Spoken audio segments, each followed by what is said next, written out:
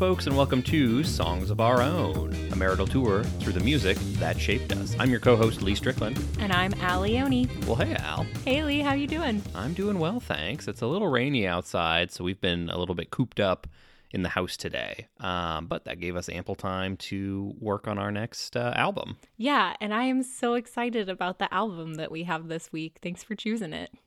I mean, I didn't choose it. You chose it.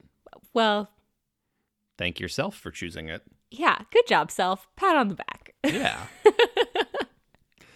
Nice job. So, do you want to tell our listeners what our album is this week? Oh my gosh, y'all, it is the lovely and talented Sara Bareilles, and it is her album Kaleidoscope Heart that we are going to be talking about this week. I'm super excited. So, for a little background, Sara Bareilles is an American singer-songwriter and actress. Yeah, she is. Yeah, so she's like a triple threat there. She composed and worked on the lyrics for the Broadway musical Waitress. Mm-hmm. She's been nominated for a bunch of Grammys and Tonys, and she's won a couple as well. Yeah, she is a total BA lady. So Kaleidoscope Heart is her third studio album, released in September of 2010, and it debuted at number 1 on the Billboard 200 chart. Mm-hmm.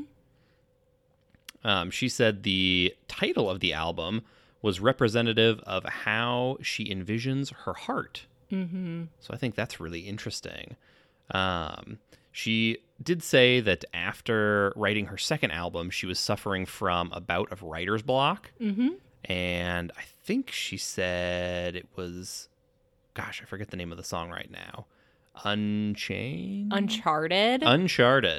After she wrote the chorus for that, it broke her writer's block, and she was able to write the rest of the album. Mm-hmm. I think it is notable that there's only one song on the album that she shares a writing credit with. Every other song on the album was written by her. Yeah. Who did she share a writing credit with?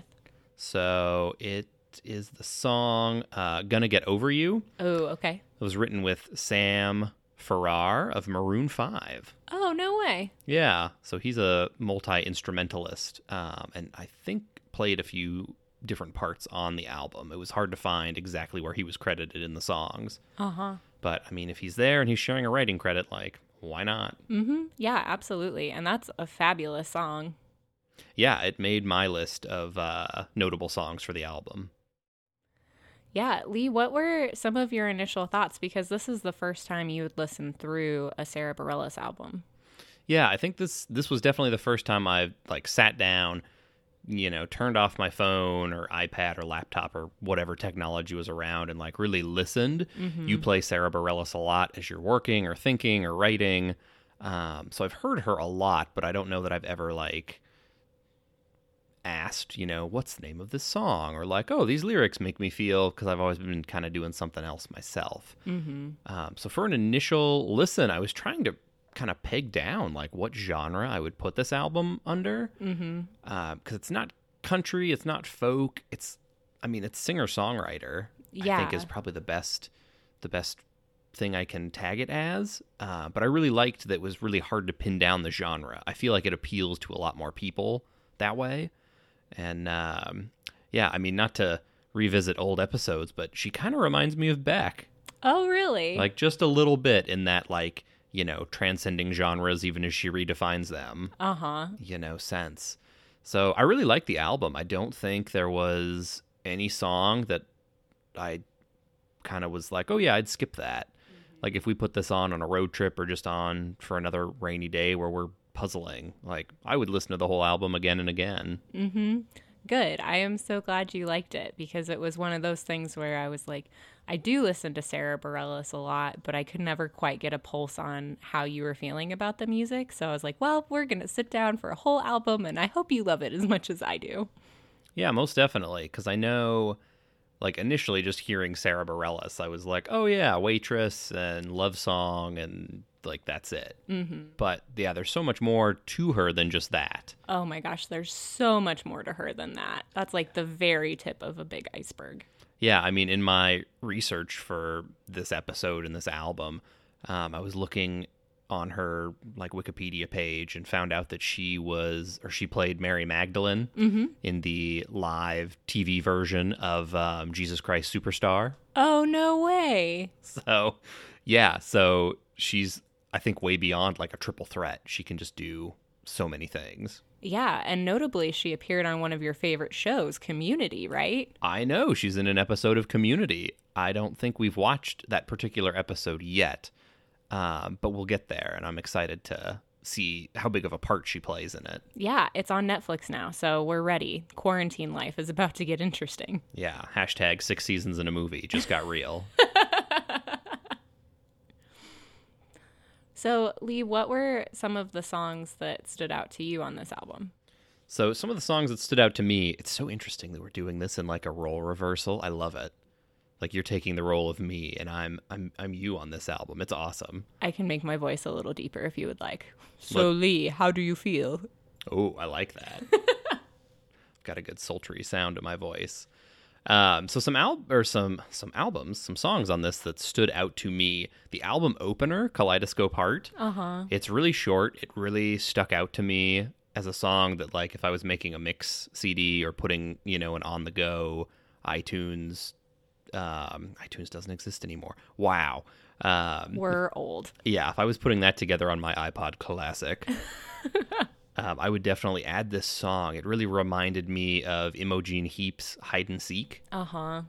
Just kind of, it sounds spacey and everything kind of blends together, and there's melodically it kind of ebbs and flows. Like when I hear Hide and Seek, for some reason I think of like sine and cosine waves. Yeah. And looking at oscilloscopes. And this song really triggered that memory for me, which was really cool. Otherwise, I liked King of Anything.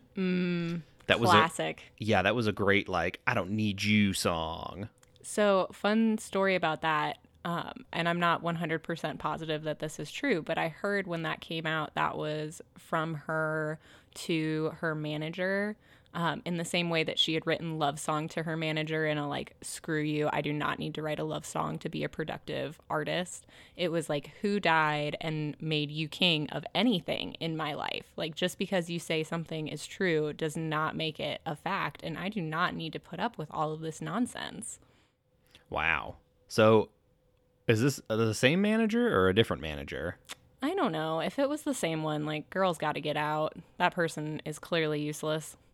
I was going to say, if it's the same one, yeah, she needs to kick him to the curb. And if it's a different one, like, I mean, I think Al would gladly be Sarah Bareilles' manager. I know absolutely nothing about it, but I love your music and your musical. Could I be your friend? Qualified. So I really like that song. Another song I liked was Basket Case.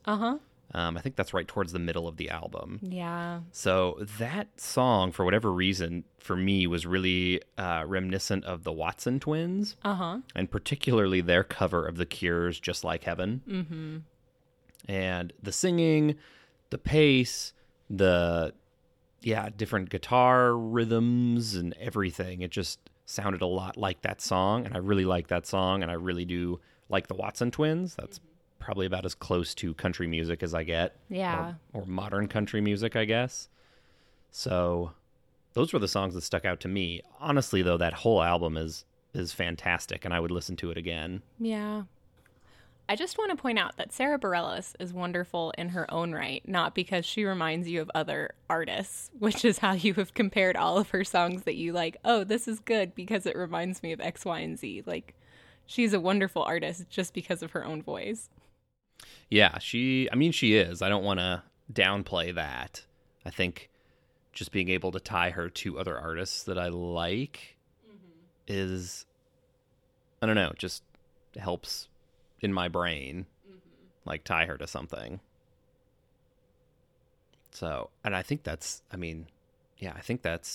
how I listen to most of my music, is I can be like, oh, this reminds me of this, which reminds me of this, which goes back to that. And especially when I'm like branching out into new artists, it's cool to see, oh, well, this person was with this band and they played this, and then they went on to this band, and like, what did that band do, and who was in that band? And okay, they weren't the, driving creative force in that, but that spun off into this. Yeah, I think it's just like standing up for female musical artists, and how when they were first getting started, it was like, oh, you need to have this sound like this artist that's already popular. And for women, it's like, we don't need to sound like anybody. We don't need to be like anybody to have value. And that's what I love about Sara Bareilles, is it's just this big, I'm going to be me, and me is valuable enough without all of the nonsense that you put on it. Mm-hmm. Yeah, I mean, I think I forget where I read this, but it was in the U.S. If you look at the Supremes, they had more number ones than the Beatles in the U.S.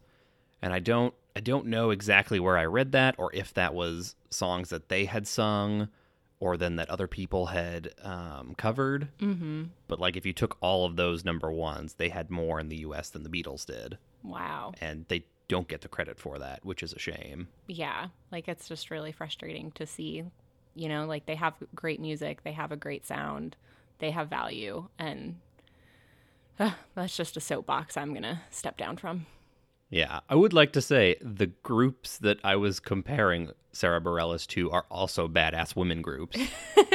I know. I'm not like, yeah, she sounds like Neil Young. No, I know. I just feel like it's important to say that, like, you don't have to sound like anybody to be a sophisticated singer-songwriter. You don't. That's just how I help remember things. You're still a good person, Lee. Thanks. I'm keeping all this in the podcast, by the way. Oh. None of this is getting edited out. Oh, shoot. You can feel free to delete it. It's okay. No. America needs to know this. This was just my soapbox. I didn't mean for it to go public. I mean, I think it's good content. It's worth talking about.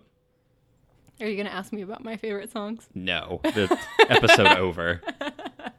Table flip. Just going to leave it there. Flip the table and go. Oh, no. And that was the end of Songs of Our Own. That was it. I had to buy all new equipment. So, Al, those were some of my favorite songs off of this album. Tell me about yours. Gosh, Lee, there were so many. I think one of the ones that really stands out to me was Uncharted, which you had talked about how that helped break her writer's block. But I think with that song, there's this line of, I'm already out of foolproof ideas, so don't ask me how to get started. And when this album came out, it was like just as I was starting my second year at university. And I feel like I was coming to this place of like, I have literally no idea what I'm doing, people. So like, follow if you want to, you can be with me, but know that this ship is sailing and we don't know where it's going to.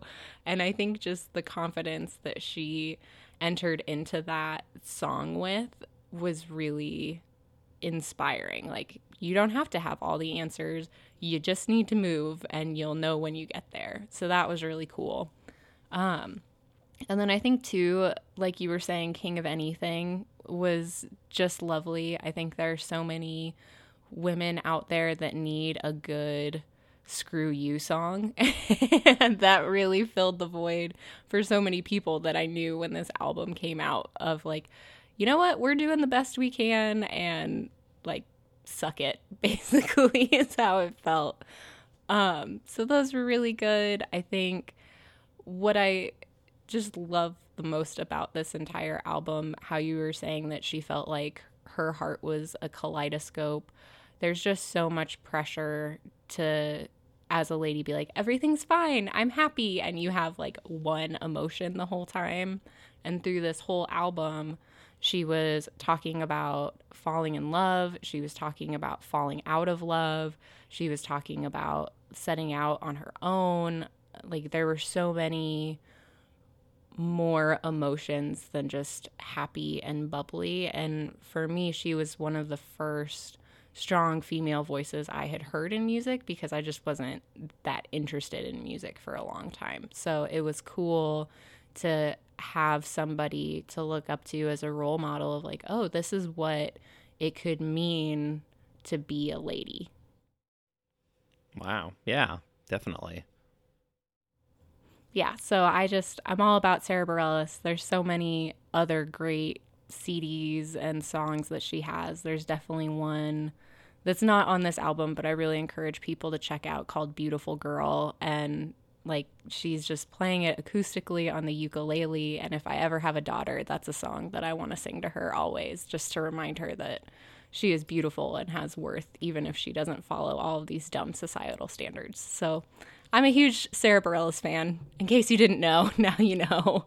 But I just really appreciated everything that she stands for and everything that she sings about. And I just want everybody to know about her and value her.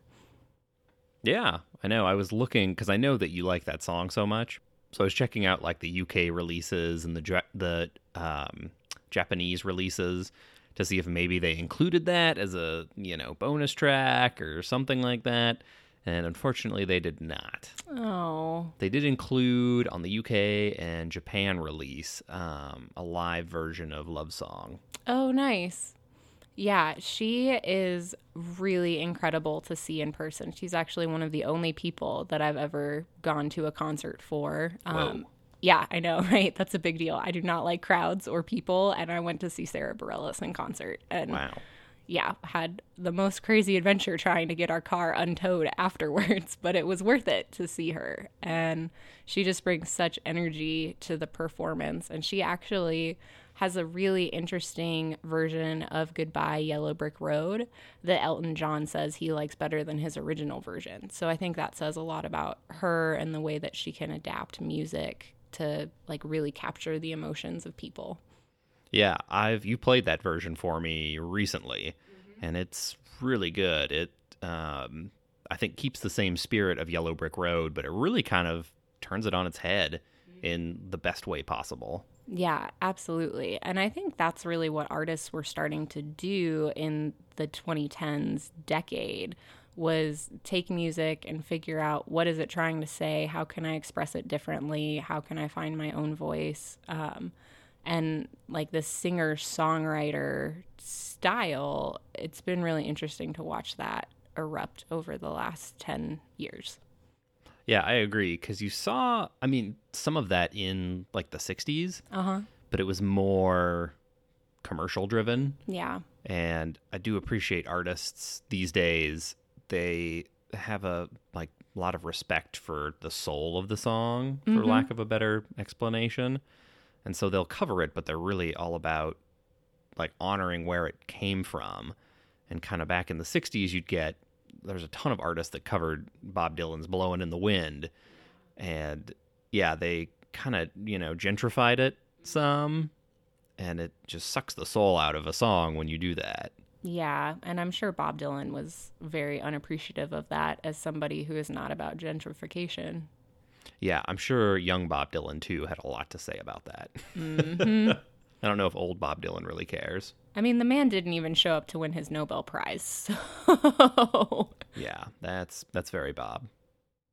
Well, Lee, thanks for covering this album with me. I really appreciate it. I hope folks are excited to go and learn more about Sarah Bareilles and all of the wonderful music that she has created. Go to Broadway, see Waitress. She's incredible. Yeah, I'm really hoping she comes out to the Starlight or, some great venue here in Kansas City. I think I saw that Waitress was supposed to come to either the Starlight or the Kauffman Center. I can't remember, but it was supposed to come to one of those. I don't know if it's been postponed or canceled, but if we get the chance, we are definitely going to go see it. Absolutely. That's why you're the best husband. Thanks. So, Al, do you have any final thoughts about the album or anything before we take off? No, I think we've covered it. Do you know what we're going to cover next time? So, Al, our next album that I'm thinking we're going to do is one of my favorites. It's a classic. It's Bob Dylan's Bringing It All Back Home. Oh, yay. You love Bob Dylan. I'm so excited to cover him with you. I do. He has a place in my top 5 artists, my top 5 albums. He's pretty much in my top 5 of everything. So it made sense that he should be in the top 5 of our episodes. Perfect. And you said it's what album? Bringing It All Back Home. Excellent. Well, y'all, if you want to listen in advance, Bob Dylan, Bringing It All Back Home, is going to be with us next month. Lee, anything to say before we sign off? Thanks so much for listening, and thanks for tuning in. If you like what you're hearing, you can leave us a review or a rating on Apple Podcasts or Spotify or wherever you're listening. And it means a lot to us to see that people like what we're doing. Yeah, thank y'all so much. So, folks, this has been Songs of Our Own. And until we get to be with you next time, enjoy your own songs.